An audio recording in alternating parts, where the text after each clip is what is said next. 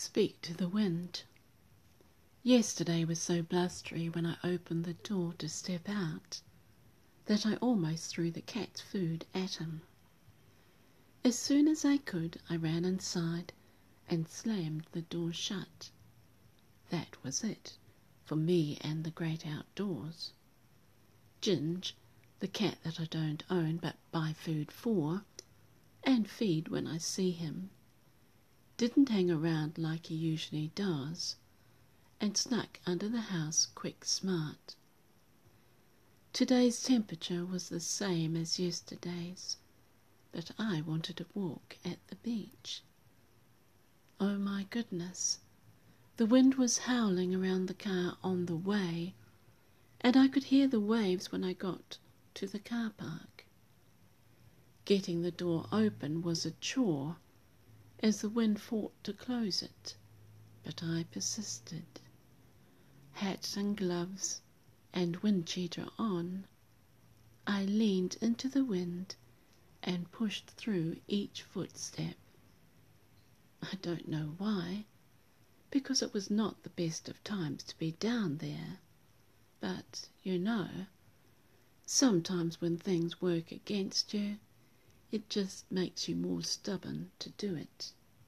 And that was me.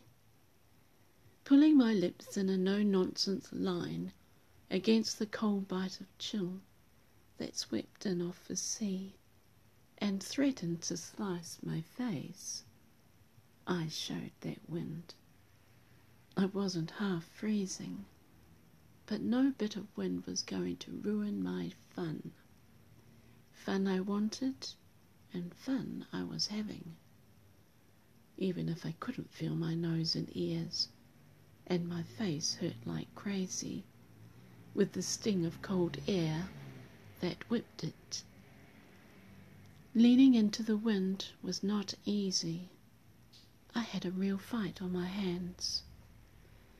My legs and feet got knocked back, and leaning in didn't seem to amount to much, but I didn't want to quit.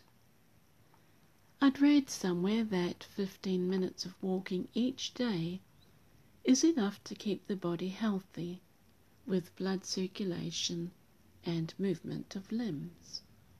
15 minutes, I thought. That's all I need. It became my mantra. The wind was whipping my hair into my face, and the beanie I'd jammed on kept threatening to come off. Jacket zipped up. I regretted not taking the balaclava when it occurred to me. Fat load of good it was at home.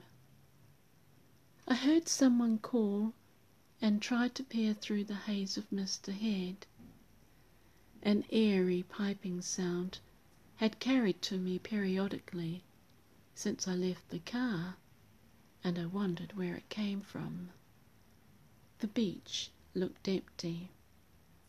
I felt hesitant about continuing. 15 minutes, I thought.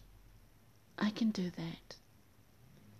As I walked forward, the grey mist lifted, and I saw a couple of others up ahead, and heard someone yelling. I stopped.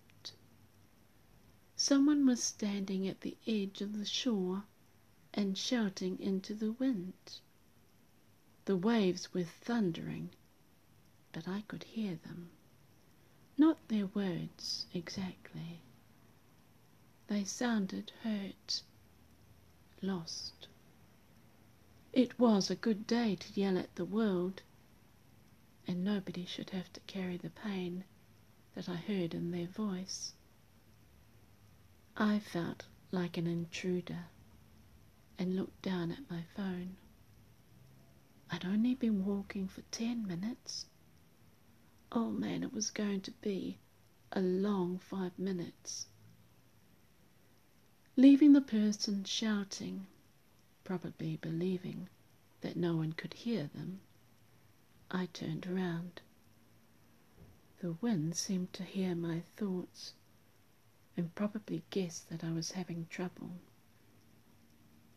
It began whipping up more and hit me in a frenzy. Meters though I was from the water's edge, seawater splattered and stung my face. I felt angry. That stinking weather working against me like that. Foam carried from the shoreline and gathered around my feet. I half expected to see seaweed cough up out of the waves to trip me up. That darn weather was doing its level best to thwart me. Water pelted my back as I made for the car.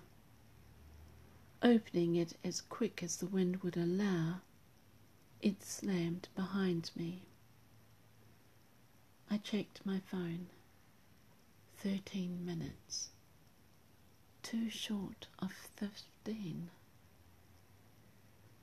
With the wind whipping around the car, I looked at the sea and scowled.